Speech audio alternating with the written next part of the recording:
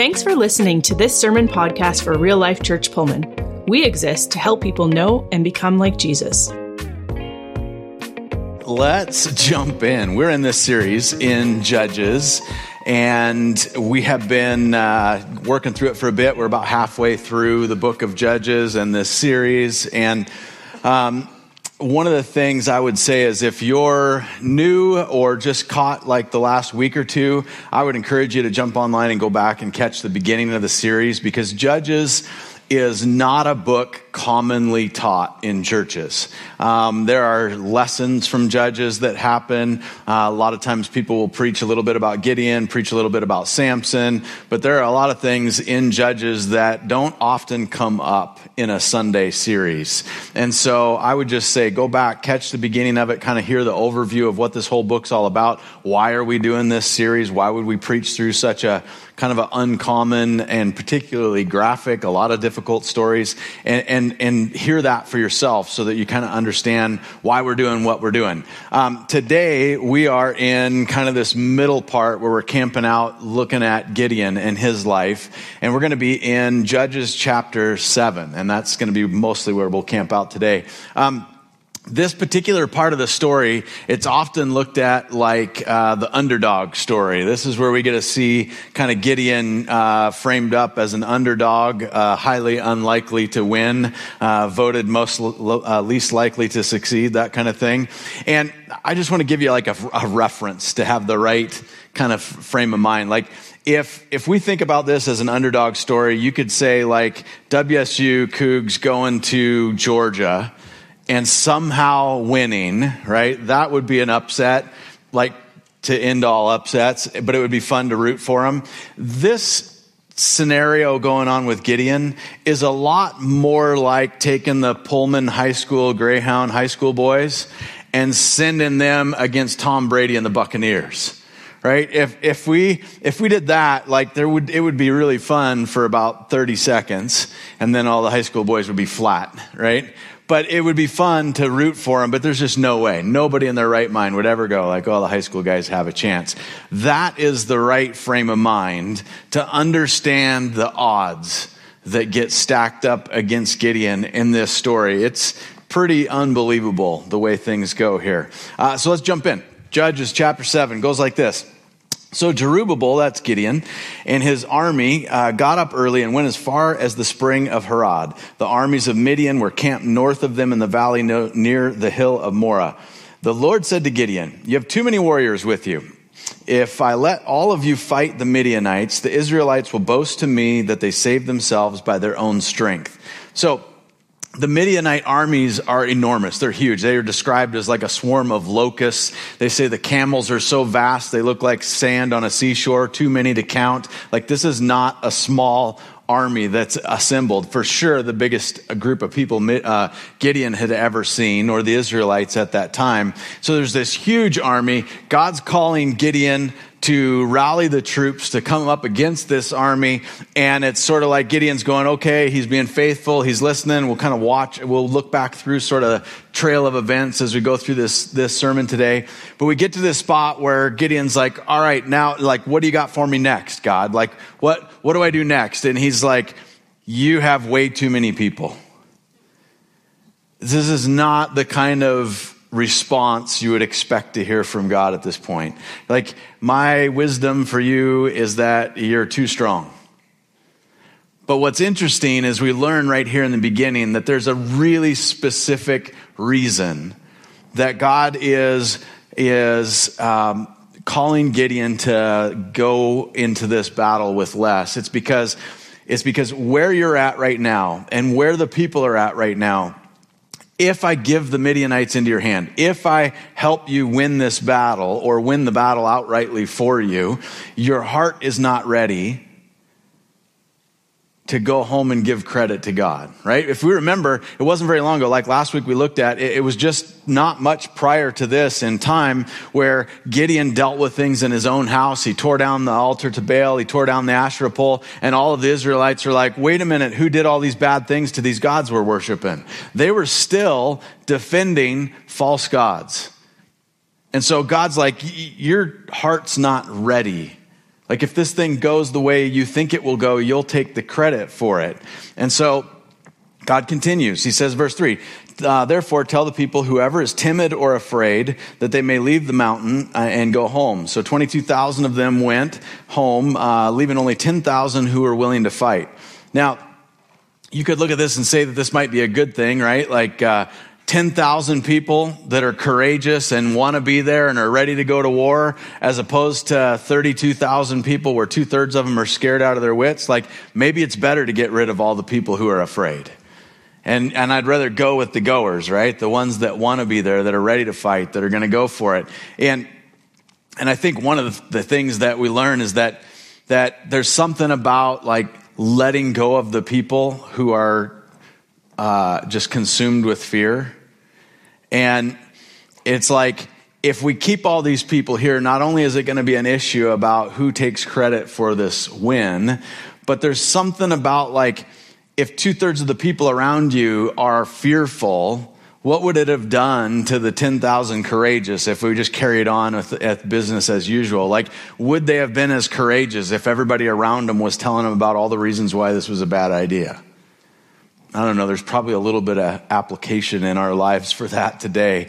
There is no shortage of people who are afraid, who are wrestling with stuff, who can tell you all the reasons why things are a bad idea. And I think there's even just a little side note lesson in here that there's something powerful about letting go of the people who are around you who are consumed with fear and surrounding yourself with people who are courageous and are like, I'm in, which is not an easy thing to do in the world that we're living in. So God is at work turning the odds against Gideon. It gets worse. Verse 4. Or better, depending on how you're looking at it. Verse 4, but the Lord told Gideon, there's still too many. Bring them down to the spring, and I will test them to determine who will go with you and who will not.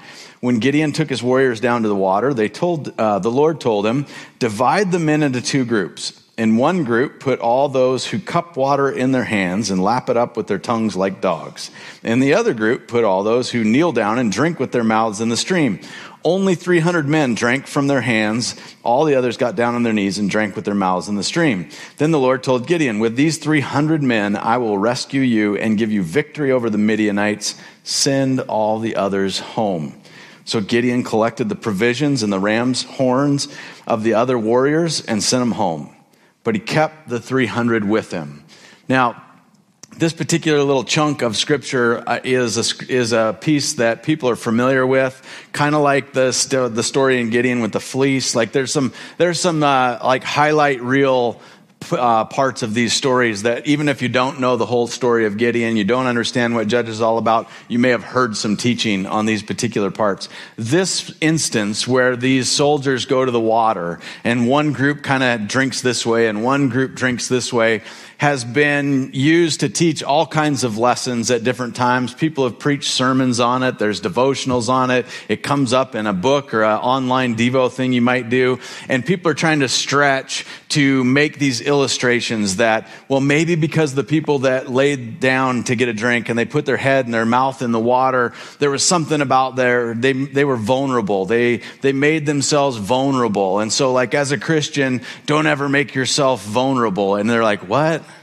Like, where are we going with that? Like, what is that coming from? And it's like, well, these other ones, they drank and they had their face up. And so they weren't lazy and they were ready. You should always be, be at the ready or something. And it's like, here's the truth.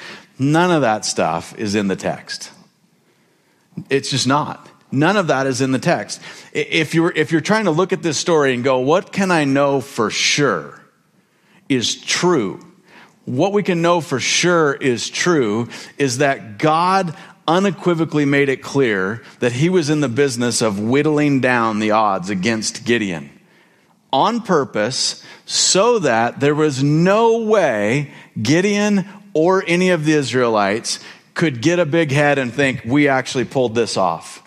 Like we know that's going on because God said, we're going to do this. Like this is the reason you have too many people. So we're going to go through some processes of eliminating people. And so that's what we can know about this story. And so if you ever come across a Devo or something, or you hear a lesson and it's like, oh, they're trying to make this illustration because this guy drank this way or this guy drank this way, you can sort of just go like, delete that, right?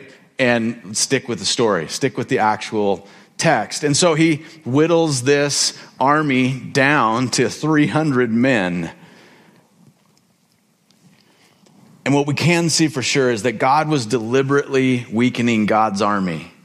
He was deliberately weakening Gideon's army, And I think there's a lot of lessons that we can learn from this. I think just one of the things I just want to remind us, like this is at the very heart of why we wanted to do this series, because when we dig into God's word, when we stick with the truth, when we let God's word tell us who God is, we can stay grounded and stay good. But when we look throughout the book of Judges, what we see over and over and over again are these hard stories where God's people are following God. They live in an ungodly culture surrounded by people who are not on board with what they believe is true. And over time, it permeates them in their families, in their workplaces, in the way they do money, in the way that they worship and do religious practices, until they get to the point where it's watered down and they're no longer actually doing God as God alone. They're doing God plus or instead of God. And it gets to the point where there's oppression and God takes a step back, and it's like, all right, if this is the path you're choosing, this is the path you get, and it leads to oppression and hardship and terrible things happening to them until they cry out for God for help, and they plead for help. God comes along to help and to rescue and to redeem, and there's this cycle that we see going on. And the thing is, the world that we're living in is not a world anymore where the devil is like just subtly, sneakily trying to whisper people away over to his side. It's not like, hey, just like let's just tweak the truth just a little bit. Like the world that we live in right now, the truth is hated and lies are absolutely in fashion. They're popular. Things that are blatant lies that do not line up with God's word, God's character, God's plan, God's story are absolutely popular. And if you don't believe what other people believe, now it's not just like, hey, we don't agree anymore, or it's like, I don't think we'd be friends anymore. Now it's like, I actually hate you.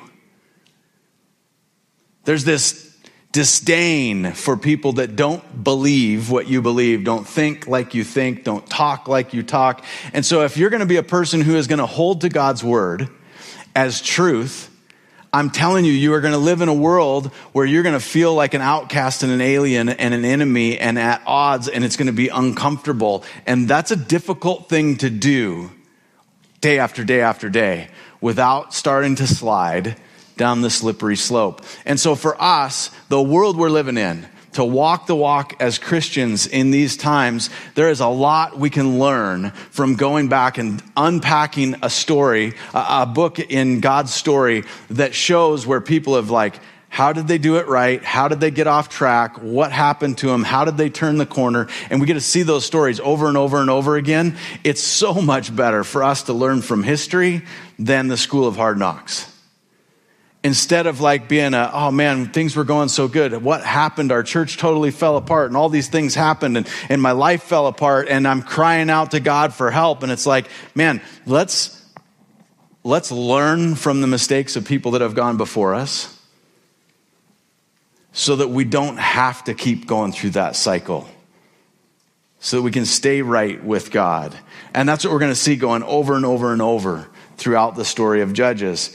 And so there's some lessons that I think are important for us to learn as we go through this. One of them is that when God wants to use us, he will often weaken us, which sort of feels not right. When God wants to use us, sometimes he will weaken us. Now, I don't want you to hear the wrong thing. God is not out to hurt you. But in his sovereign understanding of the big picture, in his plan, knowing who you are since before you were born, having plans in store for you that are good to help you, not to hurt you. That's who we know God is, and that's what we know God thinks about each of you personally.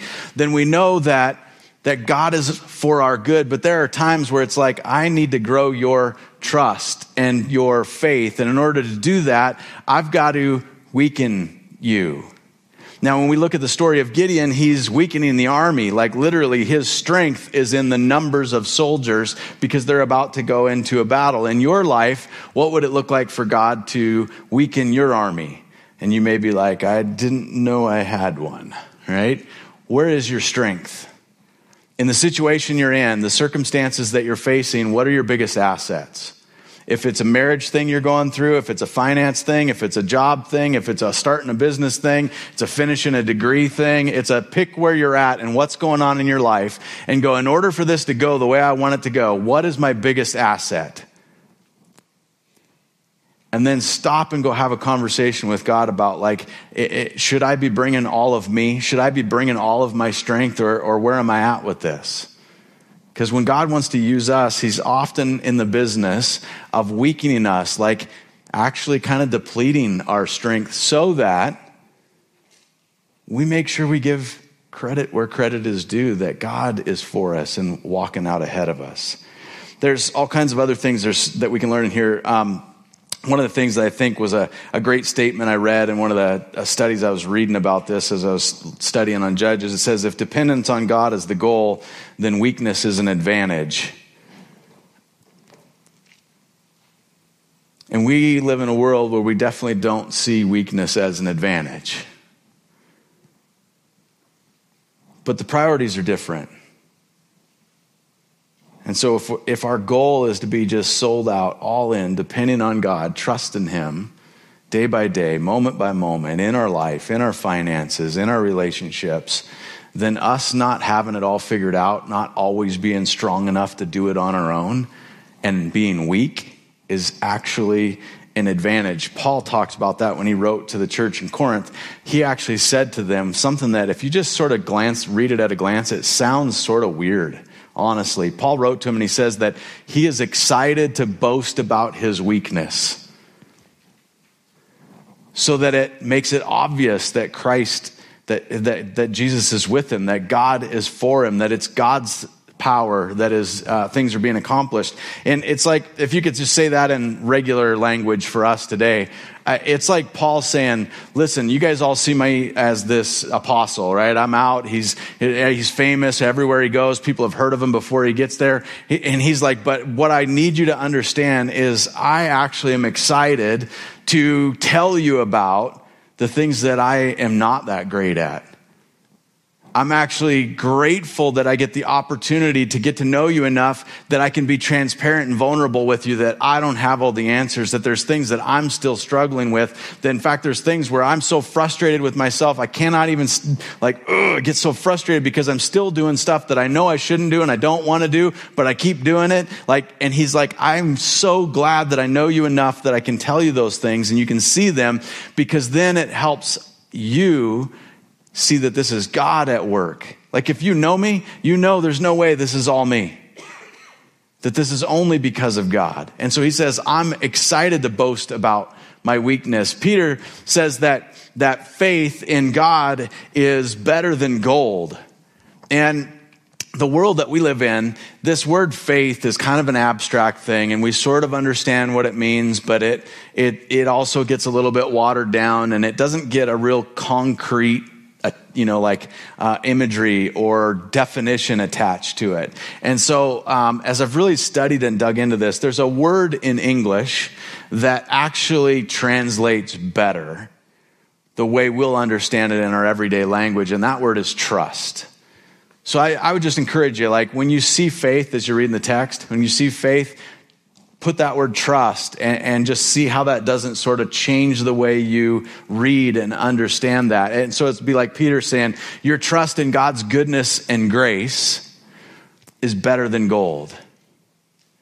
And that's something that God is at work in the story of the Israelites, in Gideon's life. It's about making sure he's in the process of helping them turn their hearts back to him and come back to a place of their strength is that they trust him, not that they can do it on their own, right? And so we're going to keep seeing this unpack as we go through here. Another thing that we see through this right away is that God would not send salvation through human might, but the weakness of humble obedience. We're seeing this unravel in the story of Gideon. It's not about how big is your army. It's not about, do you have the right training? Do you have the right battle strategy? He's giving them a lesson that he's going to come not through the strength of people. His strength is going to be in just humbly obeying, humbly following. We see that go throughout the entire book of Judges. It starts off with Joshua, this great warrior who's strong, leads a mighty army. He's the guy that actually God chose to take the baton from Moses. Like this is God's guy to actually lead God's people into the promised land. And he was a mighty warrior with this great, strong nation around him, trusting God. And then we see not long into the story, things start to change. The trajectory changes from like, man, things are going so good and we have the right guy and we have the right army and everything. And we get this story of Ehud, this left-handed, potentially crippled judge that doesn't seem like he's a definition of strength by any means. And then we see Deborah, the lady judge, who teams up with the world's most wicked housewife in a tent stake, right? Like, don't go over for coffee or warm milk. We see this, and it's like, again, this isn't this picture of obvious strength the way you would think things would go. And then eventually we see Gideon and his army whittled down to 300. And then later we'll see Samson, who is a one-man band and fights everybody on his own and does his own thing. And then we see after the book of Judges, we come to this story of this guy, David, who is small, scrawny in description. He's a shepherd. He writes music, and God uses this boy to go against impossible odds that no one in God's nation would even attempt. And we watch as a shepherd boy takes on a giant with a slingshot and takes him out. And all Israel sits on the sidelines and watches. And it's like we start to see this trajectory, this direction of the way God's working, the way he's unraveling how he works. And it doesn't make real great sense. And it's not real warm and fuzzy, especially for us Americans. Like, we love a graph, you know, the bar graphs and charts where it's like it starts off small and you see the incline. Like, we just think more is better. Like, we are just like totally programmed to think more is better, stronger is better, smarter is better.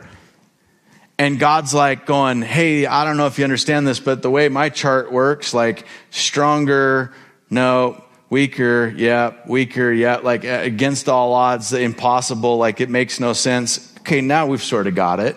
That's the direction. And you're looking at it going like, whoa, wait, seriously? We see the very same thing as we look at the life of Christ, like over and over and over throughout Jesus' life, his weakness is revealed. And that's something that's uncomfortable. To put our faith and trust in Jesus as our Savior and wrestle with the fact that he wasn't strong the way we thought he could have been strong. And believe me, the Jews and the disciples wrestled with that very same thing. We see Jesus on the night that he's going to go to this trial, having this Passover meal with his disciples, and he does something for them that is so out of character for a strong person, the top tier, the leader of an organization. He does something that only the lowest servant or a slave would do when he washes his disciples' feet. And it is like this picture of, I'm not who you thought I was. I'm not going to operate the way you think I operate. I'm going to come in weakness and in service. Then we see in the trial where he's spit upon and mocked and beaten and hurt physically, emotionally attacked, like spiritually attacked, and it seems like he can't do anything about it. And that's like, this doesn't fit with the way I want this story to go. Even when you know the end of the story, that part of the story is no fun because it doesn't feel right. It feels like he should win. that they shouldn't be able to get away with it. And then we see that he's not even strong enough to carry his own cross. There's this physical weakness. And then on the cross itself, he's actually crucified and dies in this position with arms stretched wide, the ultimate symbol of weakness and vulnerability. He can't defend himself, do anything about it. Here he is. This is your Savior. And it does not look strong. But it's through the weakness of Jesus that God's strength is revealed, and God resurrects him from the dead. He is raised to life, conquers death, conquers sin once and for all. And it's through his ability to humbly obey and follow through with God's plan that we see the strength of God revealed. And it's because of that it's not long after that we get to see this cool story where Peter preaches at Pentecost, and there's this huge crowd of people who recognize for the first time Jesus really is who he said he was. He really is the Messiah that the prophets have written about. He really is the Savior. And Peter can say to them, well, then the solution for where you're at is to repent and to be baptized. And 3,000 people commit their lives to Lord, and not just people, but imagine the households that they represent, the families that they'll influence, to the point where Christianity literally starts to spread in all of the right ways. And we get to hear this really cool description that they just loved each other amazingly well. They were given to each other. They were sacrificing. They were eating together. They were doing life it was working awesome. That is what the power of God does when we can humbly obey and trust. And that's what we keep seeing unpacked over and over and over again throughout Judges, and particularly through this story. I love this part of the story in Judges chapter 7, verse 9, because it's such a cool thing. It says, that night the Lord said, "Get up, go down into the Midianite camp, for I've given you victory over them. But if you're afraid to attack, go down to the camp with your servant Purah. Listen to what the Midianites are saying, and you'll be greatly encouraged, and then you'll be eager to attack." And I just think that I find it really comforting that God just keeps reassuring Gideon, that God's so patient with Gideon. If you remember back to the beginning of the story, when the angel of the Lord first found Gideon, where was he? Hiding in a wine press, afraid, trembling, quite sure that God was not with his people anymore. Because when the Lord says, "Hey, mighty man of valor, you're so awesome. I can't believe it. I finally met you. Woo, dude, you are the guy," right? He is affirming him, calling him out, calling out who God says he is. And Gideon's "I think you got the wrong guy. Here's all the reasons why I'm not the right guy." And then the guy's "Well, the Lord is with you." He goes, "You could have fooled me. Have you looked around?" Right? We start off with Gideon not believing in who he is, not believing who God says he is, not believing that God's even with his people anymore. And then God just keeps patiently hanging in there with him, reassuring him, reminding him about who God is and that God is for him. And through the angel of the Lord, burning up his sacrifice, just kind of helping validate for him, no, this is really God. God's here with you. God's speaking to you. God's reminding you who he is. God's got plans for you. And so Gideon just keeps kind of coming along a little bit more and a little bit more, and God keeps reassuring him. And I think that it's such a healthy thing for us to dig into God's word and get this accurate picture of who God is and what God's like. That we make sure that we're learning about what God is like, how we can anticipate God will behave with us, how God will act with us, how God will respond to our good times and our bad times, that we learn that from God's word. Because oftentimes we don't learn that from God's word. We sort of project onto God what we think God will be like, a lot based on our family relationships and the relationships of people that we have when we grow up. And so the way people treat us, the way people respond to us, the way we can trust people or can't trust people, whether you like it or not, that sort of subconsciously gets attached to the way you think about God. And all of a sudden you're thinking things about God that are holding you back because you think God's mean, and if you don't ever do it right, he's not going to be happy with you. Or if you're not working hard enough, he won't love you very much. Or if you're not humble enough, he won't really like you or use you. And you think all these things, and you attach all these things things kind of accidentally. They just blur into how you think about God. And all of a sudden, your faith journey, you're walking and following God's story. You're like, man, this is really hard. This isn't what I expected. It doesn't feel like this light burden and easy yoke that Jesus talked about. It feels hard and uncomfortable and awkward. And I don't know if I'm doing it right. And I was kind of happier before. And so maybe I don't even want to do it anymore. And it's so important that we don't let our personal life experience tell us who God is, that we let God's word tell us who God is. And we let God's story tell us how God interacts with people. Because it changes the way we grow when we're going, no, this is who I know God is. This is what I see in history. This is how God interacts and behaves with people. And what's cool about Gideon and this story with him is that God is just super patient. And he just keeps reassuring him. And he hangs in there with them. And he helps him get the right people around him. And that results in some great obedience and some humble obedience by Gideon. And so he tells them that, hey, there's going to be, he says that if you're still concerned, like he says, the battle's at hand, but if you're still concerned, if you're still afraid, then go ahead and grab a friend and go down to the Midianite camp. I want to reassure you. Like, I want to give you some reassurance that things are okay. And so he does. He grabs his friend. He goes down to the Midianite camp, and there's a weird story where he kind of sneaks into camp with his buddy, and he's trying to overhear what people are talking about in the middle of the night. He hears a couple of guys talking that are on watch in the middle of the night. And one guy says to the other guy, "You're not going to believe the crazy dream I had. I had this weird dream that I woke up in the middle of the night and this huge loaf of barley bread was flying off of the hill, coming down and smashed my tent. Like it does." I stopped eating barley bread because of this story. Just kidding.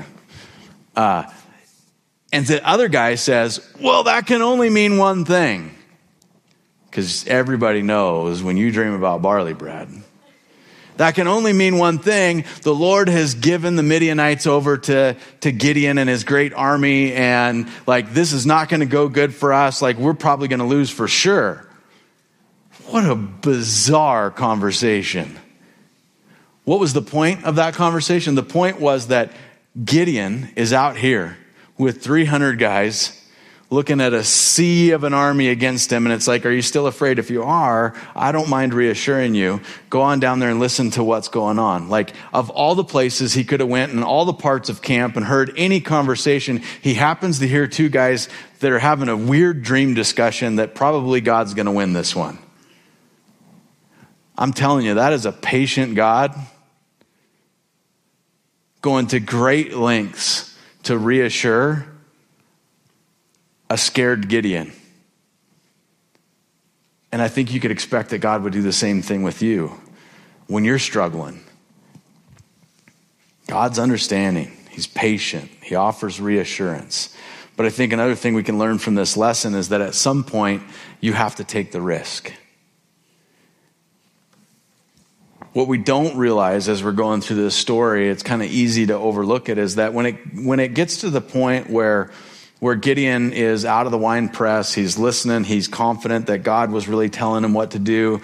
At one point in the story, it says that Gideon grabs a ram's horn, blows it, and he starts to call some of the other tribes to him. He's assembling the army. That's how he ended up with the 32,000 people that were too many. He's assembling the army. What you have to understand is this is Gideon from the smallest tribe of God's people, from the smallest family in his tribe, and he was a nobody in his family. And he grabs a ram's horn and he starts to tell all of the other tribes, all of the other groups who are much more powerful, much more important, much more prominent, and we're full of fighting men. He's calling them to arms, and he's a nobody.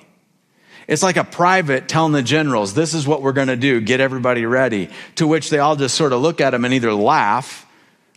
Best case scenario, they just mock him and ignore him and make fun of him. Worst case scenario, they're like, I don't think you're going to ever do that again, and let's teach you a lesson, right? Like Gideon, even just assembling the army, took a great risk. Before God even started like going, hey, we're going to whittle this down, it took risk. And then he's whittled down to the 300 and he says, if you're still afraid, of course he's still afraid. He's human. He's like, this is not good.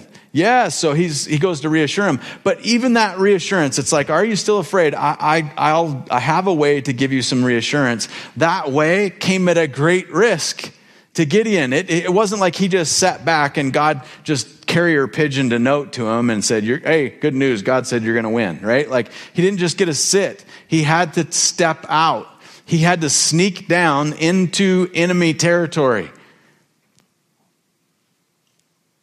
It actually took some courage and some faith and some risk. And I think there's a lot that we can learn as we kind of just look back over this story. It's like, that's how faith works.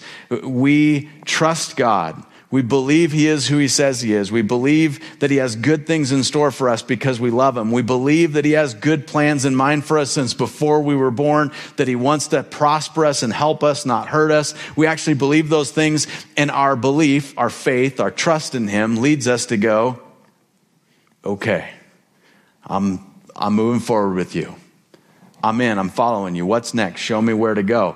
And God meets us there and reveals more about himself, and he reassures us and he helps walk with us, and then we keep stepping forward in faith. And that's this picture of what it looks like to walk with God as our leader. And way too often, we like all the answers. We want to know we want to be able to evaluate all the facts up front, right? Like when we're thinking about trying to figure out, are we following God, not following God? Should I do this thing, not do this thing? Like we want all of the answers. We want to know everything about everything. We want to be able to see as far as we can see.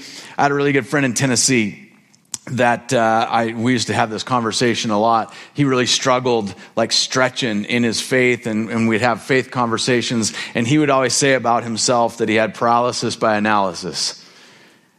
And he would say, like, he just, until he has every detail, he can't make a decision. He can't do anything. And that was in every area of his life. Well, you could imagine the people around him were a little annoyed.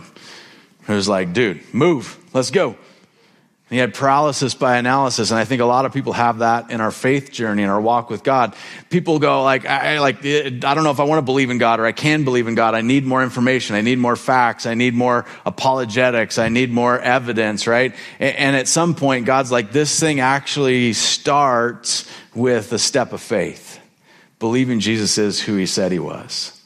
Putting your trust in God that his plan is good. We're a lot like somebody in the dark who wants the 4 million candle power spotlight so we can see 27 miles down the road. We want to be able to light everything up and see everything and go I'm not sure what's over there. Boom, now I know the answer. Okay, now I know the answer, right? And God's word actually says that the psalmist writes that my word is a lamp unto your feet. And in the culture that they were in, a psalmist would have been writing about a lamp. What you need to have in mind is a tea light candle that's got one of those little flames that's about a 1/4 inch high, and it gives about enough light to maybe see where you're walking. If you hold it close to the ground, you're like, okay, right? It's like, that's this picture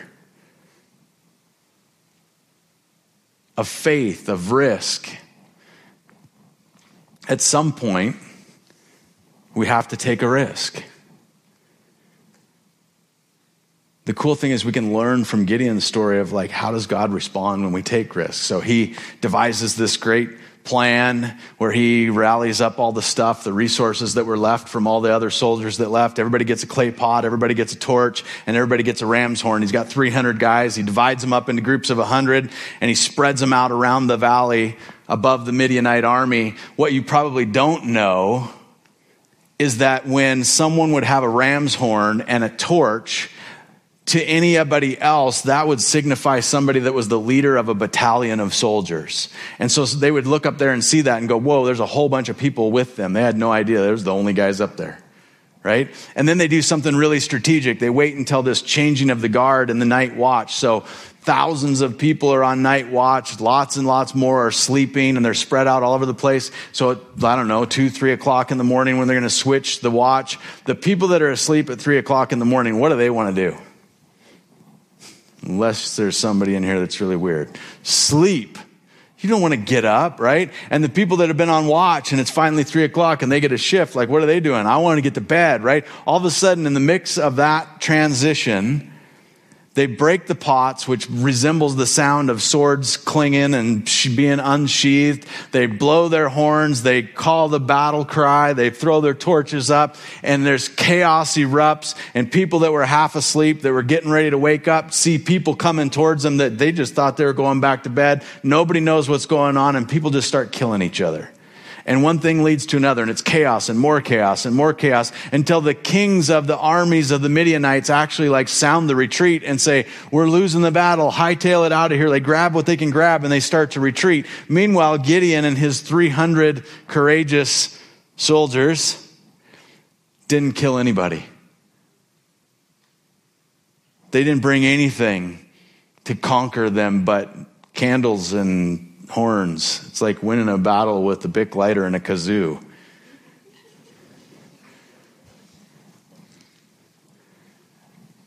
And so exactly what God said would happen, there's no way you're going to go home singing songs about how great you are.